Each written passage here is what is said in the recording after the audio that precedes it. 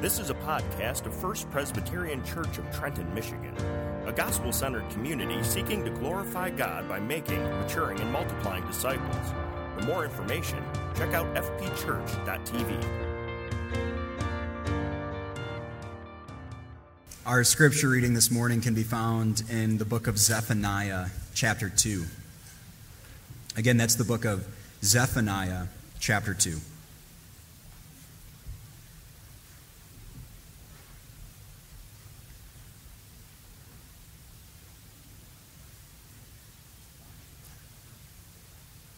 Gather together, yes, gather, O shameless nation, before the decree takes effect, before the day passes away like chaff, before there comes upon you the burning anger of the Lord, before there comes upon you the day of the anger of the Lord.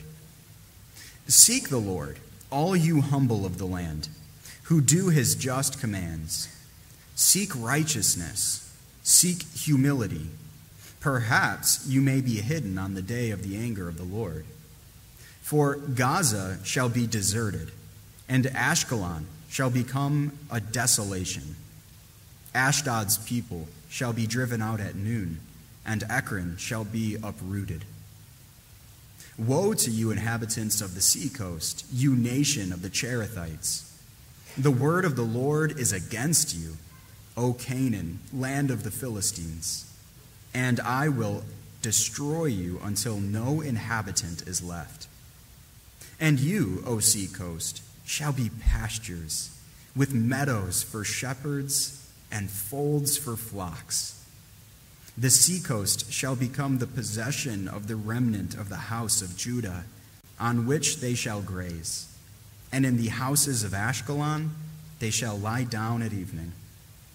For the Lord their God will be mindful of them and restore their fortunes. I have heard the taunts of Moab and the revilings of the Ammonites, how they have taunted my people and made boasts against their territory.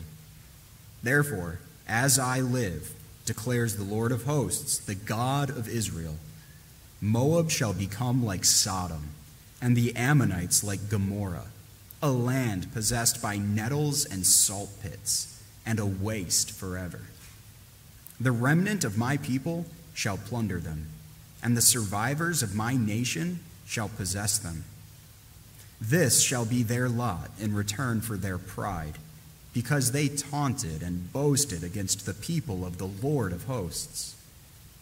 The Lord will be awesome against them, for he will famish all the gods of the earth, and to him shall bow down, each in its place, all the lands of the nations. You also, O Cushites, shall be slain by my sword. And he will stretch out his hand against the north and destroy Assyria. And he will make Nineveh a desolation, a dry waste like the desert. Herds shall lie down in her midst, all kinds of beasts. Even the owl and the hedgehog shall lodge in her capitals. A voice shall hoot in the window. Devastation will be on the threshold, for her cedar work will be laid bare. This is the exultant city that lived securely, that said in her heart, I am, and there is no one else. What a desolation she has become, a lair for wild beasts. Everyone who passes by her hisses and shakes his fist.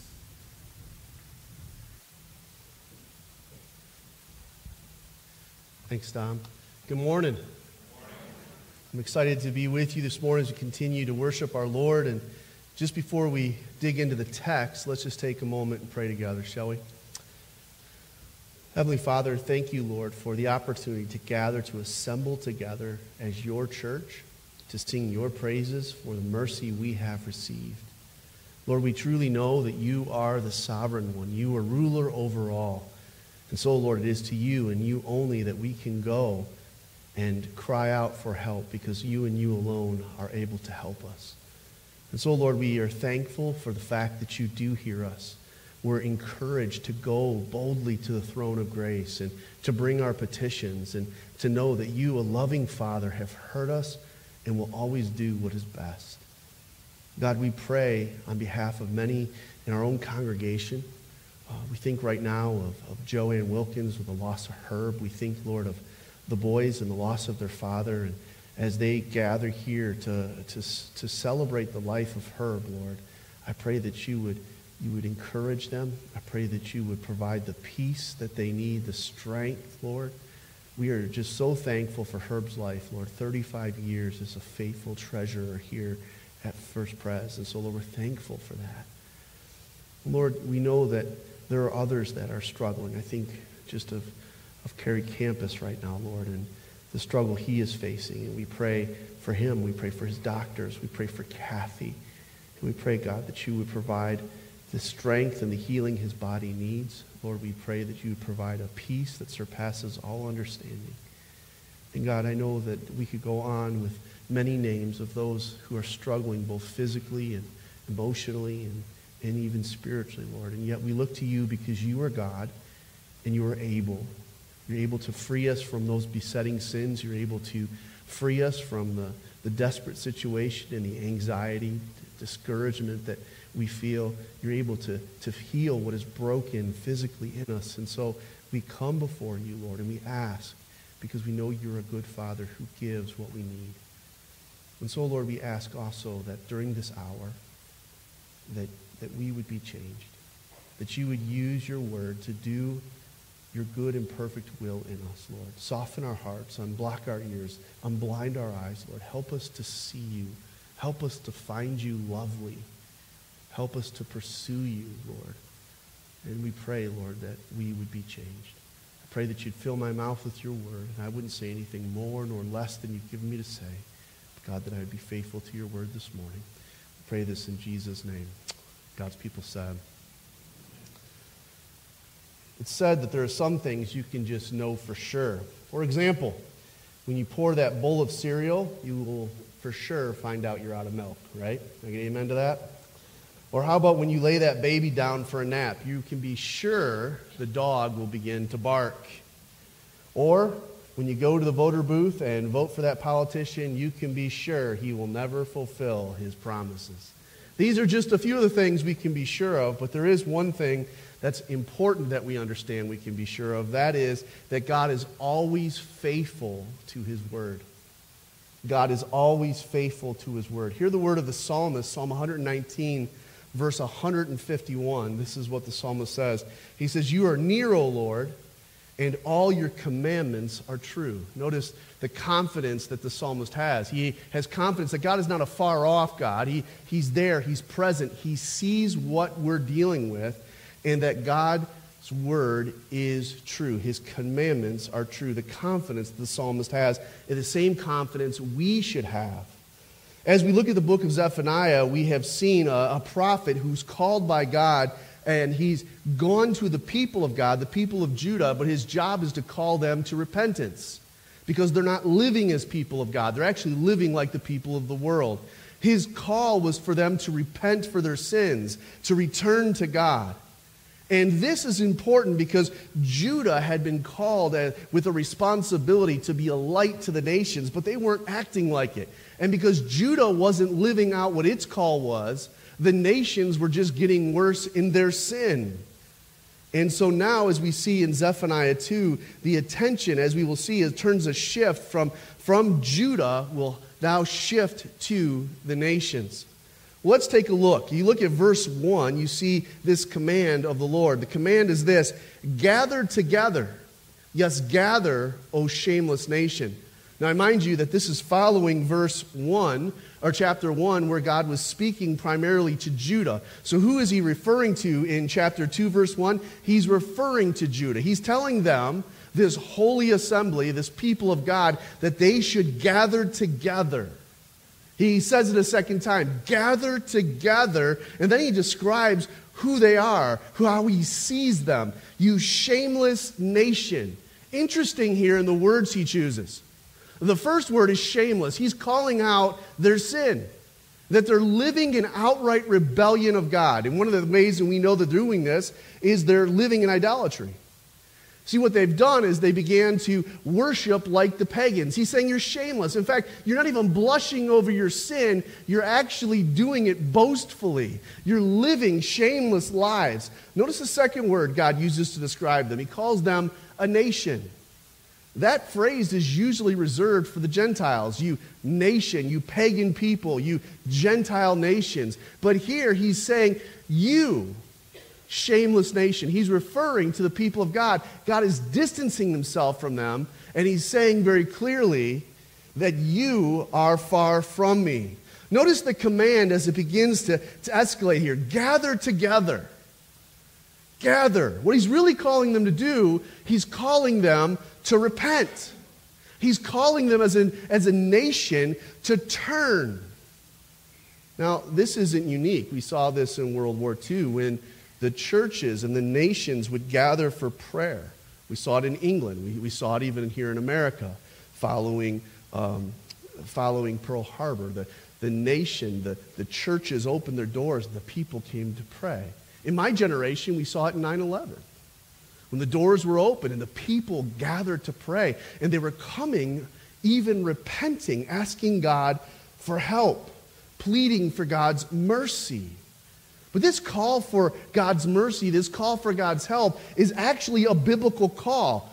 It's that famous verse in 2 Chronicles chapter 7, verse 14, which actually applies to the people of God. Listen to what it says. If my people, who are called by my name, if they humble themselves and they pray and they seek my face and they turn from their wicked ways, then I will hear from heaven. Listen to what he will do. I will forgive their sins and I'll heal their land. And so here in this chapter, Zephaniah is calling the people of Judah to do this, to seek God's face, to gather together, to humbly cry out and seek God's mercy. And then God uses a repetition. Look at verse 2. Do this before the decree takes effect. Before the day passes like the chaff. Before there comes upon you the burning anger of the Lord. Notice the idea of before. It's a timing situation. Do this. Hurry up. Act. Today's the day of salvation. Do this. Gather together. Humbly come. Repent. That's what he's calling to do. All before this decree takes effect. Why? Because God is true to his word. Because God's anger will come after them. Like a burning anger. And then he compares the time to like chaff that's just there for a split second. Chaff is the breaking away of the wheat, the things that are left there on the threshing floor. And as soon as the wind comes, they're blown away. He's saying you have a fraction of a second to respond. You need to move quickly. So again, we go back to verse 2. Before the decree takes effect, before the day passes like the chaff, before there comes upon you the burning anger of the Lord. And then he says it yet one more time. Before there comes upon you the day of the anger of the Lord.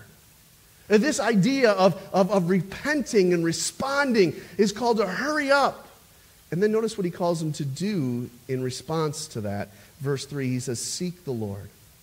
All you who are humble of the land, you who do just commands, seek the righteousness, seek humility. He's telling them, not only are you to gather, but you need to seek my face. You need to seek me. You need to humble yourselves and turn your posture towards me. This is the call that God gives to the people known as Judah. Really, this is a reference back to the book of Deuteronomy. And if you notice, all through Zephaniah, I keep referencing Deuteronomy because Deuteronomy was the book that King Josiah found or was given to him and was discovered after it was hidden away from King Manasseh so that he wouldn't destroy it. The book is brought back and Josiah reads it and it cuts him to the heart because the book of Deuteronomy is filled with two things. The book of Deuteronomy is filled with blessings and cursings. And so here in the book of Deuteronomy, we read these words in chapter 4, verses 29. It says, but from there you will seek the Lord your God, and you will find him if you search after him with all your heart and with all your soul. Notice the call to search. We need to search after God. We need to seek him. But this searching requires all of us. It's not just simply going through the motion bodily. Well, I showed up at the assembly. I'm not simply opening your mouth, I'm saying the words. It's a matter of checking yourselves, that your heart is pursuing the Lord. This is what God is calling them to. He's calling them back to true repentance. He's calling them to seek humility. He's calling them to seek the mercy of the Lord. Friends, can I say this to you this morning? This is good news. Right here in the middle of a book filled with judgment, there's good news. The good news is that God says it's not too late. Friends, that's good news. It's good news for a bunch of sinners to hear that it's not too late. But we need to act before it is too late. And the way we need to act is we need to seek God. We need to seek His face. We need to come humbly. We need to be prepared to admit our sin. And friends, this is good news for the wayward. The good news is that we can seek God and He will be found if we truly have a humble heart. If we truly are ready to willing to repent. But the question is this morning, is that you? I'm not asking about your neighbor. I'm not even asking about your kids. I'm asking about you. Is that your posture? Because see, that's the message this morning that Zephaniah is giving to Judah. They need to be willing to repent. This is a heart issue because the wrath of God is coming. And so God begins to give a picture of what this wrath looks like. Now, he mentioned it in chapter 1. He talked about the darkness. He talked about the power, the awfulness of it. But in chapter 2, one of the things he's going to say very clearly is there's nowhere to hide from the wrath of God. He's going to actually give directions, north, south, east, west. There's nowhere you can go to hide from the wrath of God. Now, he begins in verse 4. And he begins by talking about these different places. That's how we know there's directional involvement here. In verse 4, he begins to really talk about a particular group of people. The people group that he's talking about is the Philistines. Now, the Philistines lived to the west of Judah. The Philistines, as you know, occupied a lot of territory. In fact, the people of Israel battled the Philistines repeatedly. Saul, Samson, David, they all battled the Philistines. You remember the great Goliath? There's this great enemy, the Philistines. And I want you to notice the land acquisition that they have. He talks about Gaza, Ashkelon, Ashdod, Ekron. He mentions all these places that are to the west. But what he does is he says, look what happens to all those places. All these main cities of the Philistines, they're destroyed. Gaza is deserted. Ashkelon becomes a desolation. Ashdod, people were driven out. Ekron is uprooted. And why? Why is this happening? Because the Philistines were constantly at war with God's people. And so what does God say he's going to do to them? Look at verse 5. The word of the Lord is against you. The Lord will destroy them until there is no habitation left. You say, okay, if God's going to destroy the west, I'm going to run to the east. Well, he deals with that too. He talks about the Moabites and the Amorites in verses 8 through 11. And these are the cousins of Judah. And these are the ones who come from the lineage of Lot, Abraham's nephew. And they have a sinful past too. If you remember, they're the ones who wouldn't let the tribe of Israel to walk through with Moses through their land. They said, no, you can't enter here. You need to go around. And this group of people, they were known to ridicule and taunt the people of God. They hated their cousins. They were filled with pride. They thought they were better than the Israelites. And look what God says to them in verse 9. They will become like Sodom and Gomorrah. Or verse 11, the Lord will be awesome, not for them, against them. So they can't hide in the east. They can't hide in the west. What about the south? Well, there's a country by the name of Cush. Cush is the lowest parts of Africa. Cush was an important place because many of the pharaohs came from this place who ruled Egypt. But notice what he says. He's basically saying in verse 12, you too, Cush, or you also, Cush, meaning that your sin and your outcome is the same as all the others. Notice what God declares. You will be destroyed by the sword. So the south isn't safe either. Well, what about the north? What if we all just run to the north? Well, this is where he deals with Assyria. This area, they're They were a sinful people because of their pride. They thought they were stronger than God. They thought they were stronger than everyone. In fact, one of the claims they make, according to our text, is they say, I am and there is no one else. They're full of pride. If you remember, this is the very people that Jonah was to go and preach to in Nineveh. And Jonah didn't want to go. He said, God, they don't deserve your mercy. God, they don't deserve your compassion. That sounds like a horrible thing to say. Well, not when you knew who these people were. They would collect skulls and keep them at the gate of all the people they conquered to show their strength and their intimidation factor. We're better than everyone else. But hear the word of the Lord to Nineveh. Verse 13, Nineveh will be a desolation, a dried waste like a desert. Verse 13, God will stretch out his hand against them. Or how about verse 15? Everyone who passes by her will hiss and shake their fist. Well, what's the point of this text? There's no place to hide. You can't hide in the east, you can't hide in the west, you can't hide in the north, you can't hide in the south. There's no place to hide from God's judgment. Judgment is coming. And all of these nations, they're going to be destroyed. God's decree is absolute. Now, the truth of that matter is it took over a century for all of these countries to fail. It took over 100 years, but God ultimately showed his sovereignty. And because he showed his sovereignty to defeat all the enemies of Israel, God is ultimately showing his sovereignty in that he can fulfill his mercy. His mercy to the people if they would just repent. If they would just come humbly and acknowledge their need of him. But 2 Peter says it well. Too often we count the Lord's slowness as though the Lord doesn't care. 2 Peter 3:9 says this, though, the Lord is not slow to fulfill his promises as some count slowness. Don't miss this. God is patient towards you, not wishing that any should perish, but that all should reach repentance. This is important because it shows the character and the heart of God. God is patient. And even now, sometimes we wonder, where's God in the mess that we're living in this country? Where is he? Why isn't he doing anything? He's patient. He's loving. He's working in the midst of everything. It took over 100 years for all of these nations to fall. But God was faithful. His word was true. And in the end, all those who didn't repent were judged. And so he says to Judah, understand this, I'm faithful to my word, and my word is a key word. Look at the word, perhaps. The word perhaps. The word perhaps is found at the end of verse 3. Perhaps you may be hidden on the day of the anger of the Lord.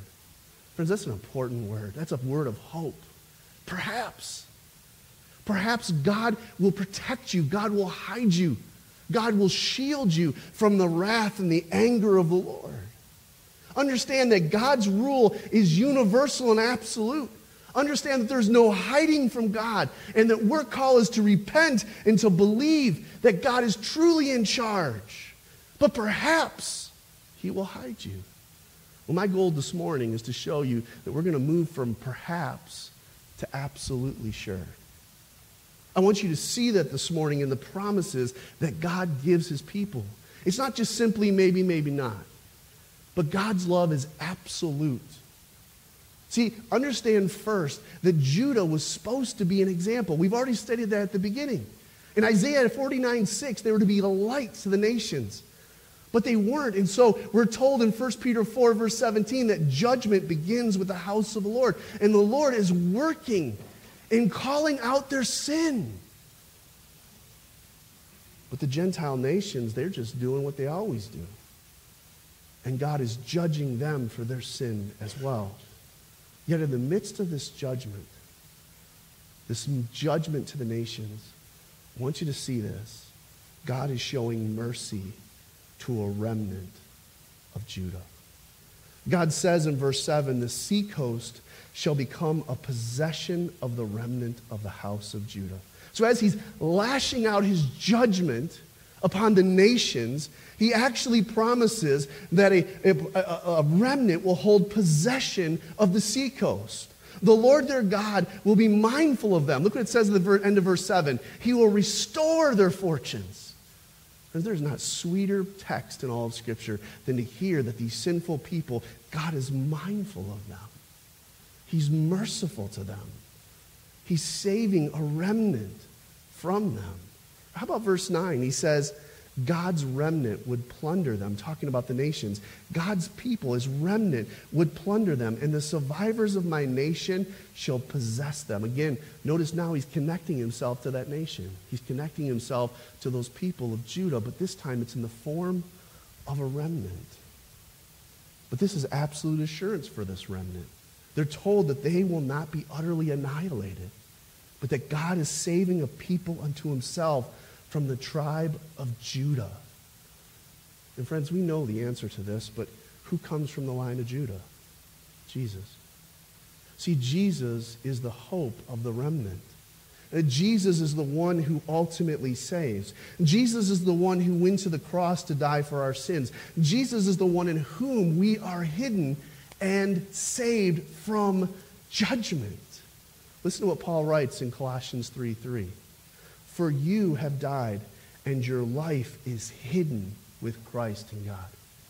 See the word hidden? It's the same idea in chapter 2, verse 3, when he talks about us being hidden from the wrath of God. We're hidden in Christ. Christ for us is that perfect ark. Remember the ark old Noah went into and all the animals? The judgment of God, the waters of judgment beat on that ark. The rain came down, the waves stirred. But everyone inside that ark was hidden and safe from the judgment. And the same is true here in Zephaniah, that there will be hidden a remnant who will be saved. A remnant who will be protected. And who is that remnant that saves us? That's Jesus. He is the one in whose line there is salvation. So let me say this very clearly this morning. Because of Christ, we do not live in a perhaps God will save us. But because of Christ, we live in an absolute assurance that he has saved us. But let me say that again. Because of Christ, we do not live in a perhaps God will save us. But because of Christ, we live in an absolute assurance that he has saved us. Friends, this is the good news of the gospel. And it's right here in the Old Testament book as God talks about a remnant from Judah that will be saved. And from the line of Judah comes Jesus. And all those who are in Jesus are brought into his family, adopted into his family, and we're given that lineage and hope as we're associated with Christ. But here's the deal.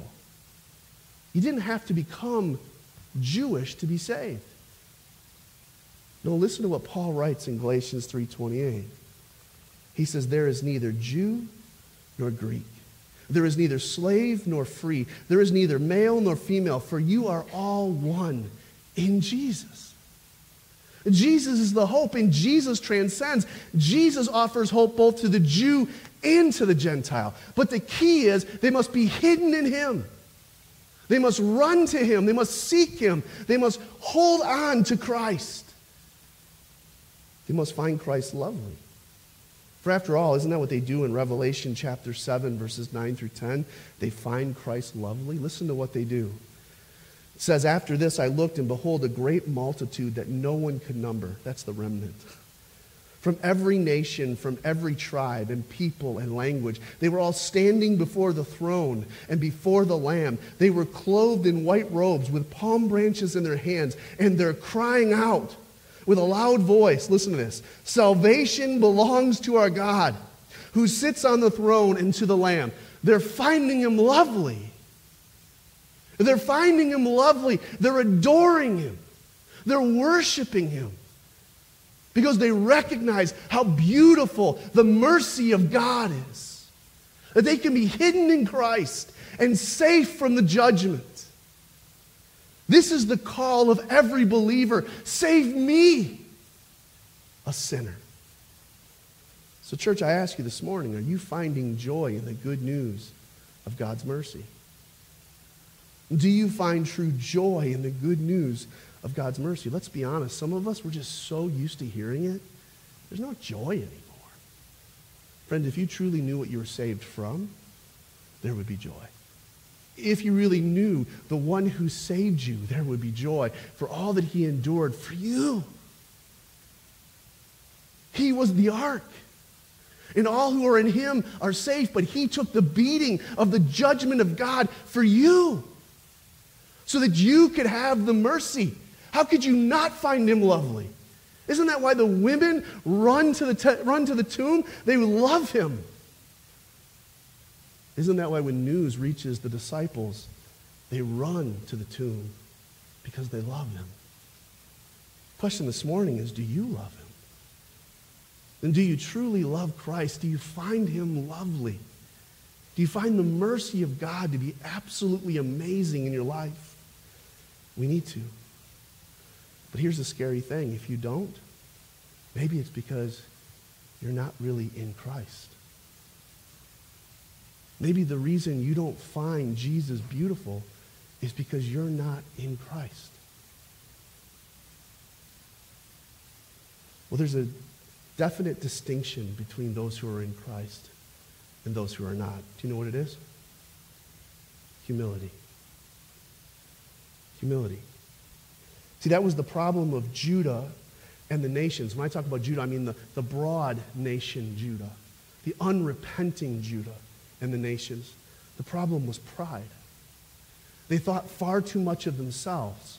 And if we're honest, so did we, at least at one point. And maybe some of us still do. But we need to remember something very important. I didn't coin this. It's been said by many pastors for many years. But the only thing we bring to salvation, is the very sin you need to be saved from. Friend, if that's not humbling, I don't know what is. The only thing you bring to your salvation is the sin you need to be saved from. That's humbling. I think for Christians, humility should just be natural. It should just ooze out of us. See, it's the only proper response in the face of God's mercy. Humility is the only proper response. There's something about humble people. My wife just took our dog to the vet, and she's always amazed by our vet. 70-year-old man, he's always dressed to the nines, but he gets right on the floor and he just starts loving on those dogs. He's hugging them and playing with them, and you're just amazed because you see such a humble man who really loves his profession and he loves the animals he cares for. And if I can step back and go, that's a humble man, that's a good man, how much more beautiful is Jesus than a vet who plays with animals? That Jesus would go to the cross and bleed for us sinners. I mean, think about Jesus' humility. He took on human flesh and he was God. God's a spirit, but he humbled himself by taking on human flesh, by being limited by time and space. He was born not just a rich family, but he was born to a young virgin. He was raised not in a palace, but he was raised in a working class carpenter's family. For what purpose? For us. He understands us. He knows our struggles. And yet he was viewed as a nobody. He was viewed as one who nobody really cared to hear anything from or know about. And yet all along he was king of the world. And this king, what did he do? He humbly went to a cross we deserved. And he died in our place. And friends, that's why Paul writes in Philippians 2, verses 5 through 8, he says, you need to have this mind among yourselves. You Christians need to be humble. You Christians need to understand that humility is what matters, because humility testifies that you're in the family. Humility desperately shows that you belong to Jesus, the one who was humble. So Paul says, have this mind amongst yourself, which is yours in Christ Jesus. It's yours. It's your possession. You belong it if you're in Christ. He goes on to describe in verse 6 who this Jesus is, who though he was the very form of God, did not count equality with God a thing to be grasped or held onto. But what did he do? He emptied himself by taking the form of a servant. Being born in the likeness of men, being found in human form, he humbled himself by becoming obedient to the point of death, even death on the cross. Friends, don't miss this. The believer's call is to be humble. And it's not a humility we can conjure up for ourselves, but it's one that truly begins on the inside because we have changed hearts. We see for the first time the mercy and the love of God because we see ourselves how ugly we really are. Like John Stott's quote here, he says, "The cross is done by us, but it's also done for us." Let me explain what John Stott means. He says, the reason the cross exists is because of our sins. We nailed Jesus there. But understand that in that moment, God had that cross as the very place that forgave us of our sins. So while we're sinning, even in the very act of sin, God is in the very act of forgiving and showing mercy through Christ. How can we not be humble? How can we not come and admit our need and be in awe of his mercy? Church, hear me well. The gospel begins with humility. Don't miss that this morning. The gospel begins with humility as it reveals our sin. The gospel continues in humility as it shows us we cannot save ourselves. And yet it is capped off in humility as it shows us the overflowing mercy of God in Jesus Christ who saves us. Humbleness is all around the gospel. Humbleness is found in the gospel. The question is humbleness in you? Church, humility brings joy as Jesus brings joy. Humility brings peace. Oftentimes, humble people don't have to struggle with all the strife of the world because they're just going through and love covers a multitude of sin, man. How often many of us, we don't know what joy and peace are because we're not humble. But we can know the mercy of God only through humility. That's why that call in verse 3 is to humbly seek the Lord. It says, the humble in the land seek the Lord. Church, I ask you this morning, is that you? Are you humbly seeking the Lord? In our text this morning, we see that mercy is on display. On our text this morning, we see that we are called to seek, to search with all of our being who God is. In our sermon this morning, we see an effect of a heart that truly is seeking is one who's humble. Because that means we are tied to the line of Christ. We're in Christ. We're the remnant that he came to save. We're hidden in him. The question, friend, is that you? Let's pray.